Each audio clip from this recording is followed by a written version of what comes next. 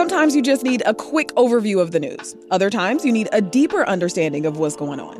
The Rundown podcast has all of that, and it's Chicago-based, so you know what's up in your neighborhood and across town. Listen to The Rundown wherever you get your podcasts. This is Esther Yoonji Kang in for Sasha Ann Simons, and you're listening to the Reset podcast. 10 million Americans hold anti-Semitic views, and those who do are more likely to condone political violence and more likely to believe anti-democratic conspiracy theories. That's one of the key takeaways from a new national poll from the anti-hate group, the Anti-Defamation League, and the Chicago Project on Security and Threats out of the University of Chicago. We wanted to know more about the results of the survey and how they connect to the Israel-Hamas war, the 2024 election, and more. So we reached out to ADL Midwest Regional Director David Goldenberg. We also talked to UChicago political science professor Robert Pape. He's director of the Chicago Project on Security and Threats. And we started that conversation asking Professor Pape what prompted this survey in the first place. Well, about a year ago, I was in touch with the leaders at the ADL, and we started to see some overlaps. We started to see that in the last several years, there's evidence of rising anti-Semitism and also rising support for political violence. Well, there's a question, are those linked? So we began a project in January. It's a many-month project to find out. And we had no idea that when the report was going to come out, as it has just come out now, that it would speak so directly to some of the big puzzles that many people have had just in the last few weeks. Of the many surprises that we've seen with the Hamas attack, one of the biggest surprises is the rise not just of support for Palestinian causes in the United States, but really quite vicious anti-Semitism linked with that support. Our report gives us insight into that. Yeah, we'll get into the results here in a little bit, but this survey was conducted between March 30th and May 5th. Can you walk us through the methodology? How many people were polled? What were some of the key questions that you asked? Yes. So this is the gold standard of polls. So many of your listeners will be used to seeing polls of, say, registered voters, 500 people or so forth. Just to put it in number terms, that's like a few $1,000s. Think of this as the $100,000 poll. So it's 8,000 people who are randomly drawn from themselves, a matched panel of tens of thousands of people who represent the United States adult population of 260 million people on dozens and dozens of demographic, geographic, political, social variables. So this is the highest standard that we could ever have in a poll. And with 8,000, it has a margin of error of about 1.5%, which is very tiny, as some of your listeners will know when they see poll errors of, say, 5%, which then almost are meaningless. This is really this is the best that we could have done. And that's one of the reasons it was so valuable for the University of Chicago Project on Security and Threats and the Anti-Defamation League to partner, because these are two major institutions. And together we were able to come up with a major the support for this major study. David, let's go to you. We know that in recent years, there's been a big uptick in anti-Semitic rhetoric, threats, and attacks in the U.S. It's still a little shocking to hear that 10 million Americans harbor anti-Semitic views. What did you make of that number? It's an astonishing number, right? But it's also one that, unfortunately, when we look at the number of incidents, incidents take one person. Right. So when we put out our annual report, which we've been doing since the late 1970s, it takes one person to show up on that incident, one person to commit an act of vandalism or harassment or an assault, for example. But when you start looking at attitudes, you start talking about hearts and minds. And so we've been seeing a steady uptick in the number of anti-Semitic incidents, particularly since about 2015, 2016. What we've always had a concern of is at some point those attitudes, hearts and minds, were going to catch up to the number of incidents. And so when we look at a state like Illinois, for example, where when we go back to 2016, we've seen a more than 400% increase in anti-Semitic incidents just in the state of Illinois. Think about what that means for attitudes and what's driving that increase. Professor, I do want to go back to the questions that were asked here. What were some questions that were that you had in the poll there? So we are looking at support for political violence on both the right and the left. This is not a one-sided report. And we're not only looking at general support for political violence, but we're looking at support for political violence for very specific causes to see how that correlates with individuals' attitudes that are highly anti-Semitic. Not just a little, but we're really looking for the overlap of the worst, if you see what I mean. So what are those specific support for political violence questions on the right? Do you agree that the use of force is justified to restore Donald Trump to the presidency? Do you believe that the use of force is justified to stop critical race theory being taught in schools? Why did we choose those? Well, the insurrection on January 6th is a clear example of the first, and then all the really quite aggressive, violent language that you see at school board meetings is why the second. So these are directly relevant to our politics today. Then also on the left, we look at, do you agree that the use of force is justified to stop police brutality against minorities? Well, that's meant to capture the attitudinal sentiments underneath the riot portions of the George Floyd protests. So we've done this in many, many different questions. So it's not just that we have like one or two.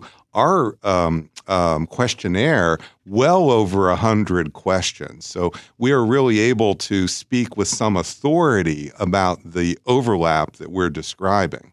And if I can just add, if it's okay, is for us trying to understand anti-Semitism, not only what are the causes, but to what extent are you willing to take action to carry out those anti-Semitic views, or to what extent do those anti-Semitic views inform what you're willing to do? And so from an ADL perspective, when we think about interventions that we can use to address anti-Semitic tropes and misinformation, to address these incidents with a goal ultimately of keeping members of the Jewish community safe. And as we've seen with anti-Semitism, rarely does it stop with members of the Jewish community. So it's actually keeping our broader society safer. So what is that tipping point? Where does an intervention actually have an effect, a positive effect? And even in some cases, where could an intervention have a negative effect and actually not be helpful? And so as we think about as an organization, as an anti-hate organization that's been around for over 100 years, how do we spend our resources? What do we focus on? What types of intervention should we double down on? And what other ones perhaps maybe are not as effective? And so this information and this type of research to go the next level into it, to understanding, to unpacking anti-Semitism is really important for us as an organization moving forward. You know, we've seen this rise in anti-Semitism, and in this study you talk about that group of people condoning political violence. Professor, do you have a sense of what might be driving this? What are the factors at play here? So this study was meant to understand the overlap of those two toxic pools of attitudes. It was not designed first and foremost to explain that overlap. So I just want to be clear, because I'll have a lot of professors getting mad at me if I overdo the causation part. Right. But that said, we have some insight here, because you see, we also looked at the overlap with conspiracy theories. And anti-Semitism is one of the prime examples of conspiratorial thinking. So what we are seeing in our report, when we look at the overlap of anti-Semitism and political conspiracy theories, such as the 2020 election was stolen. There's just a whole number of them that we look at in the report, is time and time again. In fact, in every conspiracy theory we looked at, there is high overlap of high anti-Semitism and the conspiratorial thinking. So there's a reasonable, let's call it at least minimum hypothesis that comes out of the report that it's conspiratorial thinking that's playing a role. But the truth is, as a social scientist, I have to be upfront that is really next stage research to get at those root causes of what we are seeing here. Well, you mentioned conspiracy theories, and there's one that's clearly anti-Semitic that's called the Great Replacement Theory. David, can you remind folks what that is, and is that something that came up in this survey? So it did come up, and the Great Replacement Theory is this idea that the United States, and although it didn't start actually in the United States, it actually started in France in the late 1800s, but what has been adopted here in the U.S. is that the white population is being replaced. You are being replaced as the majority. We have seen it in mainstream politics, and even if it has not necessarily been described by politicians or candidates as the Great Replacement Theory, it is that. And it has become parts of national platforms of political parties here in the U.S., incredibly problematic, incredibly xenophobic, incredibly anti-Semitic. And just to add on that a little bit, so we saw this great replacement idea in Charlottesville when you heard the chanting, "Jews will not replace us." Well, that may strike some of your listeners as odd because they'll say, well, wait a minute, aren't Jews mostly white? And so why would they be blamed for the replacement of the white population? Well, this gets into more, unfortunately, the darker corners of the Great Replacement Theory that say, well, there's a replacement of the white population occurring, and the power, the engine that's doing that are Jews. And so go ahead. Oh, no. So I think, and it's driven even more by this idea that something that is rightfully yours is being taken away. And so when we see, as the professor said, whether it be Charlottesville, whether it be anti-immigrant protests, we see this idea, this notion that has been built and embedded into white supremacist ideology and white supremacist actions. And what you see is they are taking something that is yours away, and therefore you not only need to be engaged, but you need to be activated in some way. And that activation has played out in very dangerous ways in the streets of America. David, these results come at a time when Jews in the U.S. and beyond are facing a rising tide of anti-Semitism since the Hamas attack on Israel on October 7th and Israel's declaration of war. How concerned are you that anti-Semitism could continue to worsen in the coming weeks and months? I think it will. Right? I don't think it's even a question of it. Right? In some cases, you can make the case that those ideas or that hate already existed, and this provides an avenue through which people can express that anti-Semitism in some way. We've seen it in anti-Israel, pro-Hamas protests that have occurred. I mean, here in the city of Chicago, you can see it. Your listeners can't, but I'm sitting here looking at a picture of a protest sign that speaks out with multiple anti-Semitic tropes at a march that was just down Madison 2 days ago with dollar bills shaped like a snake and blood dripping all over the sign, part of the blood libel, and this other anti-Semitic trope that, the Jews are greedy. And so those types of these marches are allowing anti-Semitism to manifest itself. And in fact, it's not even about Israel anymore. It really is about anti-Semitism. We see posts on social media that say Jews should have been exterminated during the Holocaust. We saw that just yesterday, actually, with an employee from the comptroller's office. And so this is the type of vitriol and hatred. And so when this type of anti-Semitism is allowed to manifest itself, whether it be on the streets of Chicago, on social media, it's no surprise that someone's going to take action or decide to take matters into their own hands and carry out an act of anti-Semitism. We should mention some Palestinian Americans will say that they go out to protests in, say, the Loop to support the Palestinian people, not to support anti-Semitism. But I want to stop you there, though. that's not, while there may be some who say that, those are not the chants that we hear in these protests. The chants in Chicago that say, get the Zionists out of our town. Zionist in this particular case is not Israel. Zionist is Jew. That is what it means in these protests. When you see signs that have a picture of a Hamas glider coming down, which is what was used to attack the music festival in Israel and murder more than 300 innocent Israelis, that is not about the Palestinian people. That is about killing Jews. And so that's not what we're actually seeing on the ground. And also to build on what David's saying, and let me just give an analogy from another part of political violence. Many of your listeners will know that Paul Pelosi was attacked. He was attacked from the right by somebody who's a Trump supporter who wanted to actually harm, if not assassinate, the Speaker, Nancy Pelosi. Many of your listeners will also know that many Republicans laughed at that. They made jokes about that. Similar to the paraglider, they made literally memes and jokes about that. And there have been a whole series of right-wing attacks since then.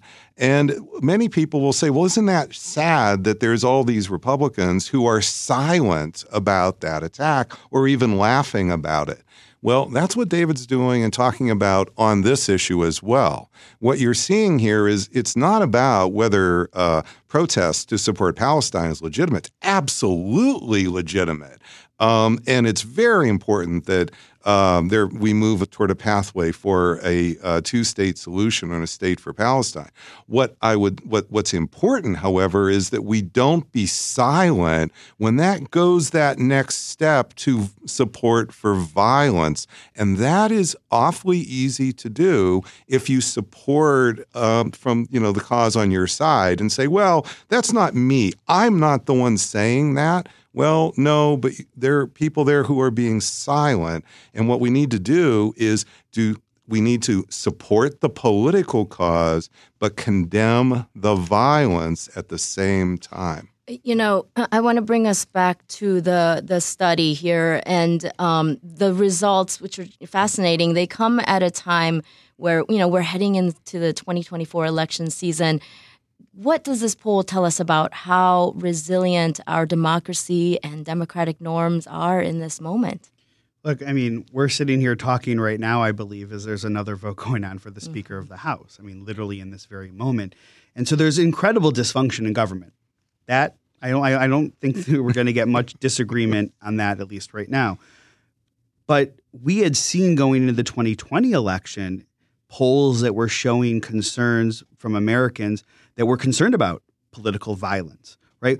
Remember, we in the heart of COVID, you had armed individuals who were protesting and storming state capitals around the country, right? You have had situations here where you have armed individuals who are standing outside of ballot boxes in Maricopa County.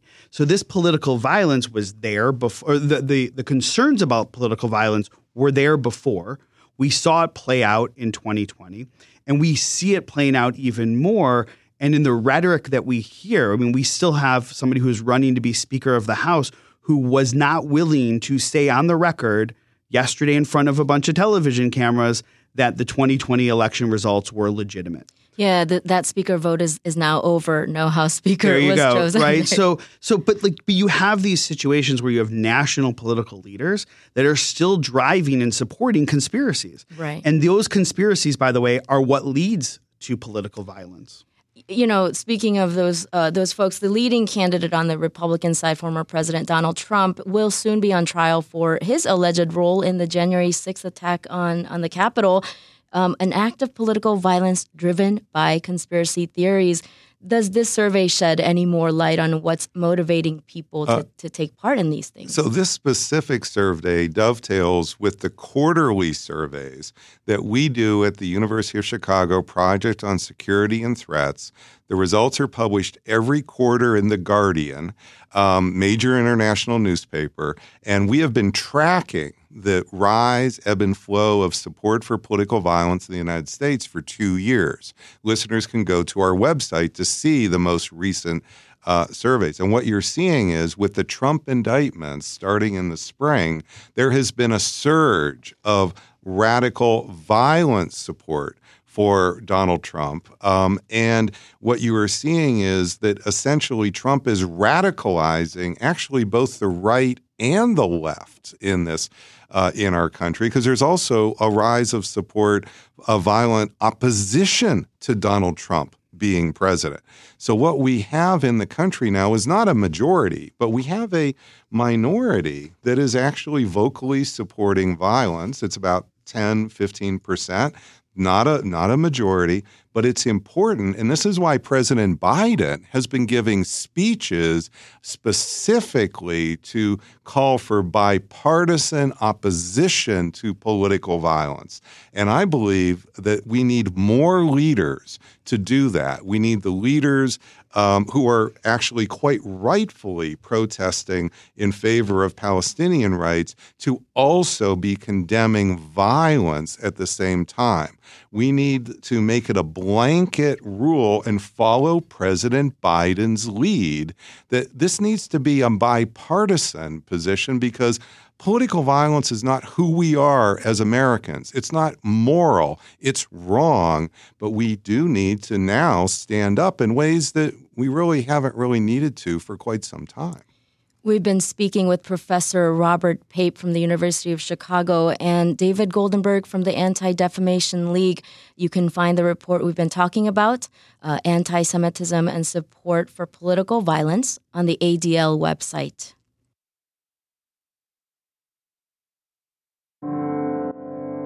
That episode of the Reset podcast was produced and edited by Daniel Tucker along with Ethan Schwab. Just because this pod is over doesn't mean our conversation is. We love to hear your tips, suggestions, and feedback, and there are lots of ways to get in touch. You can send us a message at reset@wbez.org, leave us a voicemail at 888-915-9945, and sign up for our newsletter at wbez.org/resetnews. That's all for now. Thank you so much for listening. Sasha Ann Simons is back today.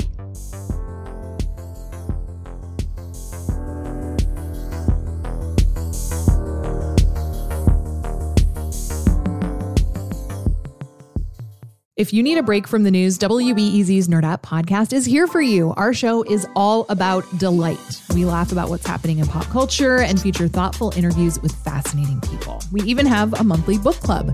Listen to Nerd Out wherever you get your podcasts.